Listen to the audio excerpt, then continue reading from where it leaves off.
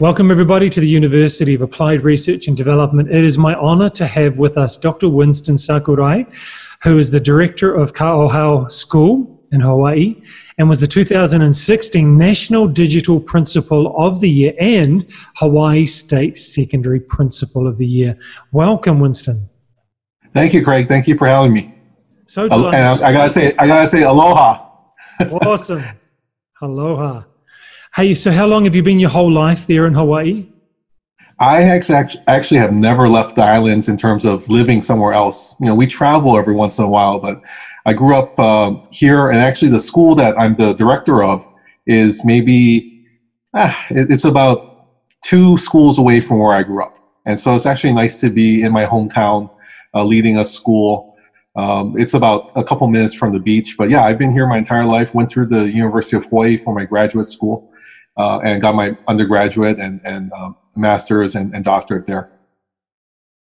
Fantastic. So you've made a huge impact. How did it come about that you were named the National Digital Principal and State Secondary Principal of the Year as well? Well, it's kind of funny because, you know, who would have thought this kid from, you know, a small town, my parents were blue-collar workers. They didn't go to college. And one of the things that's very exciting is that I had the opportunity to have loving parents who pushed education, and that was a big part of us growing up because they didn't want their son to work as hard as them, and I think they meant the physical labor as opposed to maybe the mental labor, and they were really supportive and they pushed education from a very young age. So everything that they focused upon was just trying to, a couple of things. My parents said always remain humble. Try to do your best at what you're doing. We will support you, and that's the thing a kid growing up could want and have, and that's the kind of support I think any child would want to have from parents. And I just have wonderful parents. I got involved in education very young. I was in high school and I was the student representative to the State Board of Education. And then I went off to college, with my parents' blessings, and I actually did distance learning for Hawaii. Hawaii's unique, where there's islands and we're all separated by distance. And the Department of Education asked me to host these kind of call-in talk shows, these training sessions for using things like video text terminals, email systems back in the 90s, and present it not only for the teachers but also for students to use. And here's a 19-year-old kid that had the opportunity to start teaching through distance learning, and then gaining my degree. It's funny, I actually wanted to be a principal since I was in 3rd grade, and that's because from kindergarten all the way up to 8th grade, I had a new principal every single year. And by 3rd grade, I was just done with having a new principal every year. I said, there's got to be a better way of school leaders staying at a school, and why are they abandoning us, and why are they changing the rules all the time? And so I actually purposed very early on that one day I would like to become a school principal and stay for a long time. And the school I was at previous to this, I was there for 17 years. Wow. And I wanted to make a difference. And you work hard, you try to do your best with everything. I probably have the highest expectations for myself, and whatever I try to do, I just try to do the best what we can do as a school or as just an individual. And I think that's what maybe led to winning a national award. And again, I'm out here in the middle Pacific. We're very much far away from what's happening in the mainland United States, and it was quite an honor to be recognized for doing things at our school that were pretty innovative. We're one of the first ones to start talking about maker spaces and 3D printing and doing a lot of things with online virtual science fairs. And we created this whole website for our school and got grants, a $250,000 grant to just design a virtual science fair. So our students wouldn't have to deal with the struggles of putting together a board, a three panel board, with their craft paper and science fair projects, and really the parents helping them out. We created an authentic experience where they could design it online and present it not only to their peers in school and their teachers, but also we had judges from all around the world. And those are the type of things that we try to do digitally, because how much more is the world smaller to our students when you can bring the world outside through technology. And that's part of, what I think, might have led to winning the award. Again, I'm not sure how I was able to do that, but it was nice to be recognized for it, and it's nice to continue the work where I am right now. Incredible, Winston. When you look back on those, the 17 years you were at that school, obviously you've already mentioned Maker Spaces and the Virtual Science Fair. What's one of the initiatives that you're maybe most proud of? You felt, the challenge of getting it up and running and satisfaction. This is not so much the digital side, but one of the things that we really purposed was developing. People will call them different things. Some people will call them soft skills. Some people will call them, life skills. We call them critical skills. And there are 6 things that we thought were very important that we wanted to do with our curriculum, and all the things that we talked about, virtual science fair, or having online learning, or just doing makerspace or whatnot. It was all not the technology. It really was developing these skills in students. So one of the hardest things that they learned, we would put them through a design thinking process, kind of how Stanford University does that with their D school there. And we put them into groups, and they will have to work together. And the reason why we wanted them to work together, because we knew that they had to figure out how to come up with the best idea, not to think that they are right in doing something and their idea has to work. They have to work together to find the best idea to solve something. And I think that's what students found the most challenging, was how do I work with different personalities? So you're developing the skill of communication, how to talk to somebody, even if you disagree with them. How do you actually come up and try to solve a problem? So you're problem solving using critical thinking. How do you actually work with another person that has a skill set that is not the same as yours, and to use that creativity to kind of design something that will help somebody? And then we're going through the process of digital citizenship, which was very important, how to use online resources correctly and in the right way. Collaboration is the umbrella of all of this, right? So you're working together as a team. And then the last one was cultural competence. And so how do you actually apply your understanding and your understanding of what happens in the world from your lens, and see it from other people's lens as well? So these 6 critical skills were really part of what we designed, and the technology part was something that was the excuse to draw out these skills. So it was a lot of fun, and we coached students through this whole process because we couldn't tell them, okay, here, take a test on collaboration, go. You actually have to work on those kind of things. You have to practice that, kind of like how you dribble a basketball. You can't just watch a YouTube video and say, I'm going to learn how to shoot like, Michael Jordan. You have to work at it. You have to practice it. You have to do it. And we as teachers were not the conveyors of information anymore. We were the ones coaching them through the process, listening to them when they had trouble, trying to figure out how to actually work together, which was, again, I talk about that a lot, but our students, at the end of the day, they said the best thing they learned was how to work with each other. And that's the type of skills they're going to need in their careers. That's the type of skills that they're going to need when they're even, getting married. They're going to have to figure out how to best solve a problem as a family, and knowing how to do that in a practice session in a controlled environment where the risk is really low because that's just your classmates. Now going into the real world and applying those skills, I think they will remember those things more so than the ABCs and the arithmetic, because there's an emotion attached to that, right? When you're in a process where you're learning something new and there's challenges and difficulties, you feel something. And that feeling retains the memory, I think, in a better way than just sitting at the desk and reading through a textbook. It's those memories that actually create those experiences that they can harness and transfer to a different situation. And I think those are things that can help them through the rest of their life. They might not remember what happened on page 53, but they'll remember exactly in the moment that they're working with somebody and they solve the problem and the high fives that happen, and they go, yeah, it took a lot of work. It took a lot of arguments. It took a lot of sweat and tears. It took up maybe even staying up late at night, but we got the job done. And so all of those things, we talk about technology, designing something for someone else. How do you actually design a product that will help someone else using your 3D printer? Well, it's not just printing something up and knowing the technical skills. You actually have to know how to help somebody. And we talk a lot about empathy and how to help other people by looking at their situation and trying to put yourself in their shoes and solve problems for them in a very creative way. And that's really the whole point of using the technology and being a digital principal is really, at the end of the day, helping students to become better people and teaching them these skills that will take them far in life. We've had a number of people on our videocast and our podcast, and I don't think anyone's talked about the power of emotions and anchoring learning in emotions. Is it something that just came to you along the way, or was it by design?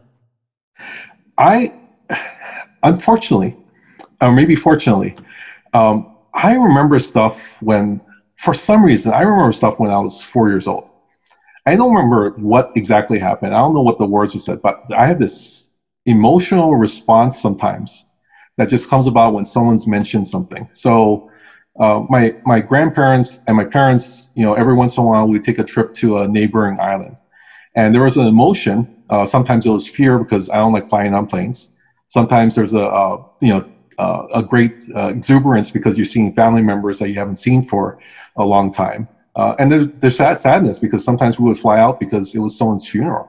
And we had to go visit family members who had passed away. And there's just these emotions that come with that. And I remember those things. But again, I don't remember what happened in first grade, other than the time I got scolded for doing something wrong. But then that's an emotion as well, right? I felt bad because someone scolded me.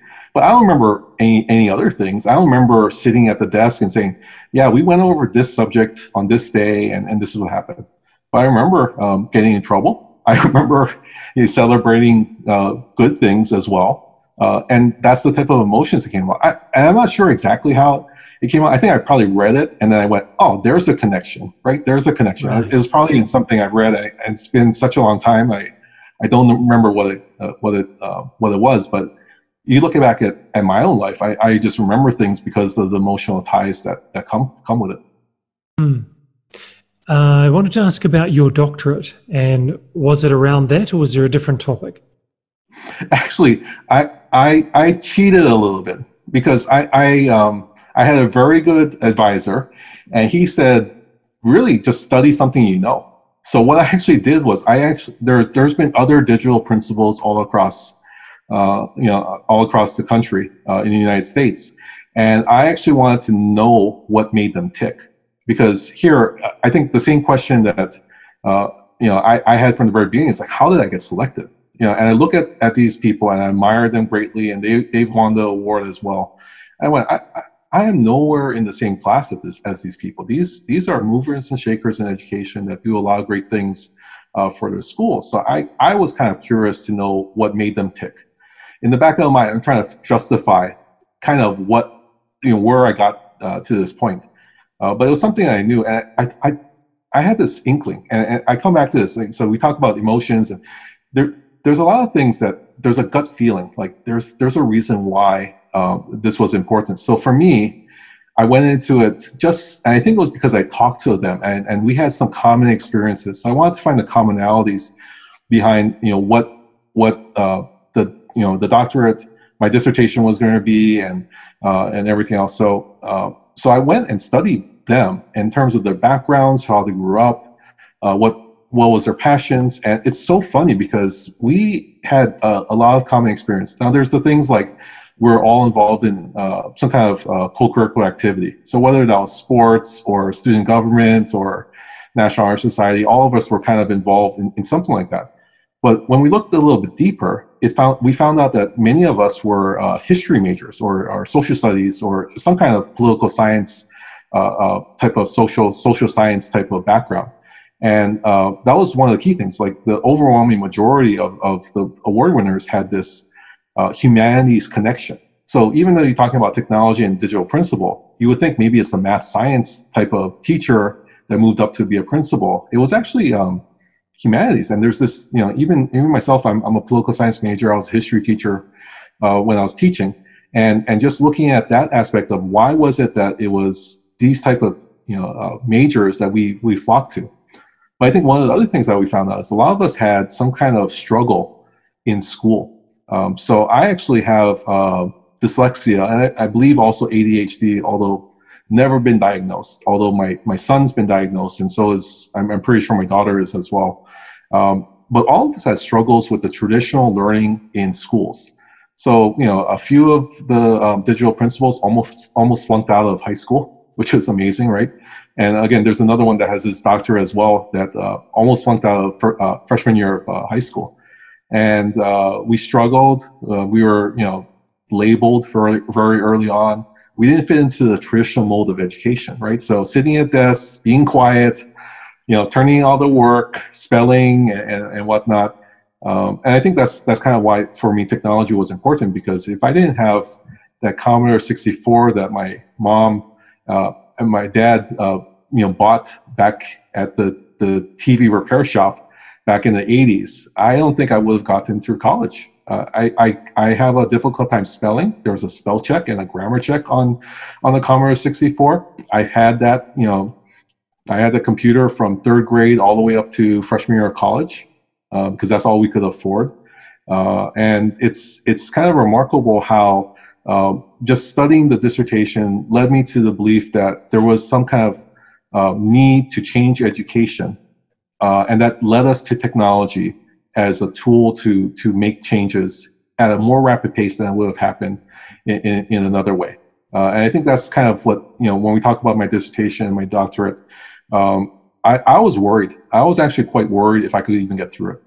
And I had a failed experience in my master's program where I took the first couple of courses, and of course, there's some of those are weeder courses that we would call them. But I just had difficulty with the writing and struggling with the writing. So I started my master's, I stopped for a number of years, then I went back and got my master's.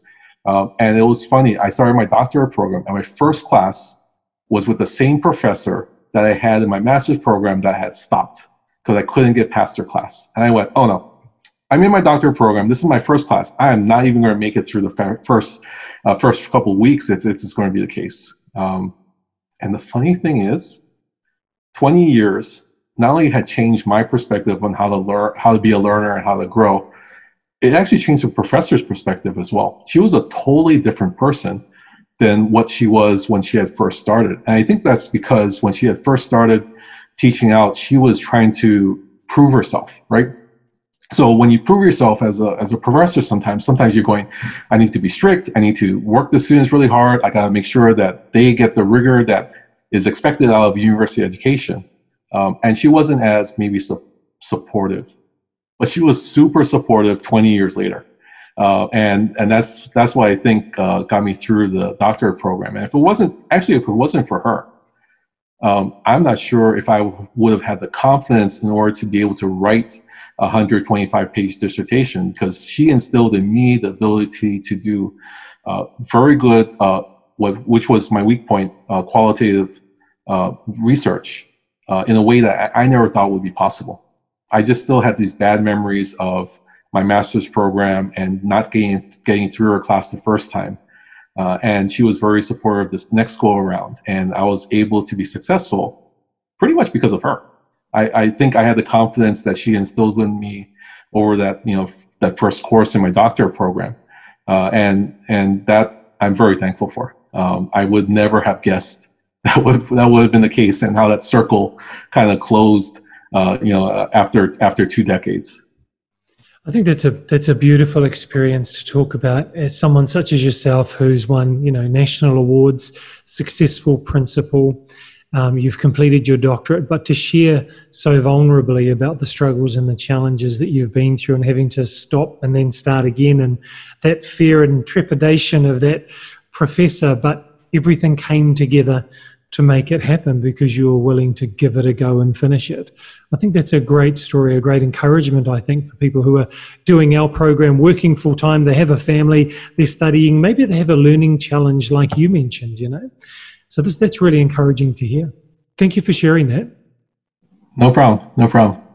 Just before we wrap up, I'd love to hear from you some career advice or tips or some experiences that would help our aspiring leaders, because we have people in our master's program who are new teachers, we have heads of departments, we have principals and directors of large schools, so a really wide range, but all of them would really value maybe some career advice or tips from you. Yeah, I think the biggest thing for me is, everyone has different talents, different skills, and to utilize your strengths whenever you're going into a situation, and make that known that something is a strength. For me, my strength was just computers and digital stuff, and I made it very well known when I first got into the classroom that that's something that I desired. So, you're talking very long ago, and these things are commonplace now, but I actually was one of the first ones in my school to use PowerPoint and to hook up a TV to a laptop and actually project something onto a screen. That was, I think the principal came in and he was going like, what is going on here? There's like pictures and slides and and again, this was very early on. We didn't even have Wi-Fi at the time, right, in the classroom. So this is all brand new. So that was a strength of mine. So I just played on the strength, and that became a point where it differentiated me from everyone else. So find what your strengths are and find a way to identify what you're really good at, because if you're really good at it, you'll be able to take that very far. If you're working on something that is not your strength and you try to push that, you're not going to be as enthusiastic. You'll find it very difficult. There's a lot of difficulty starting off a new career or a new program. You really want to identify what your strengths are and actually utilize and harness that and advertise it in a sense, so people know that you're the expert in something like that. That's a good way to allow people to harness your strengths, and you'll be happy about that because it's something you really are good at and it's something that you want to do. I think the other thing is that there's ups and downs in careers. I've been through many ups and downs in a career, and even my educational program. But stick to it. There's always something better just around the corner, and you're not going to know what that is. That's the hard part, right? We can't predict the future. We don't know exactly what's going to happen. But stick to it. I think there's something to be said about longevity and being available and in the right place at the right time. But work very hard to figure out a way where you can actually weather the storms. There are going to be storms in everyone's career, everyone's life, and how to weather those storms in a way where it doesn't set you back, but actually moves you forward later down the line. I think if you have someone you can talk to, whether that's a mentor or a friend, to get through the difficult times, that's what's going to actually help you in the long term. And it's always good. I mean, it's always good to have friends, but it's always good to share sometimes your burden of what your experiences are. I think many people give up too quick on a situation, and they have lost out on major opportunities just because they decide that, no, this is not the right thing, and they moved on to something else, and they had to start all over again from the bottom. So I'm not saying that stay in a place where there's no upward movement or there's no direction. You sometimes have to jump ship. I totally get that. But think about and weigh all the pros and cons when it comes to it. Talk it out with friends and try to figure out the best way to, the best thing for you. And really, at the end of the day, the best advice is always do the best thing that's for you, because you have to be happy and satisfied as a professional and as a person, and that affects your family life. That affects everything, your social relationships with other people. So talk it out first. Don't make quick decisions. See if you can stick with it. But if you can't, you can't. And I am never one to say someone stay in a bad situation for too long. Sometimes you do have to make that call and move on to something else. Awesome. So we've got play to your strengths to differentiate yourself. Stick to it. I pulled out find a mentor or a support system as an additional, and do the best for you and your family. Make that decision. Try it. Yeah, that's the best I can do. and to tell you the truth, I sometimes I haven't listened to myself in that too. So every situation is different. Dr. Winston, really want to thank you for your time. It's after 11 o'clock at night. You've stayed up to do this. Really appreciate you sharing your wisdom. Thank you. No, thank you very much for having me. It's been a pleasure. It has really been a pleasure.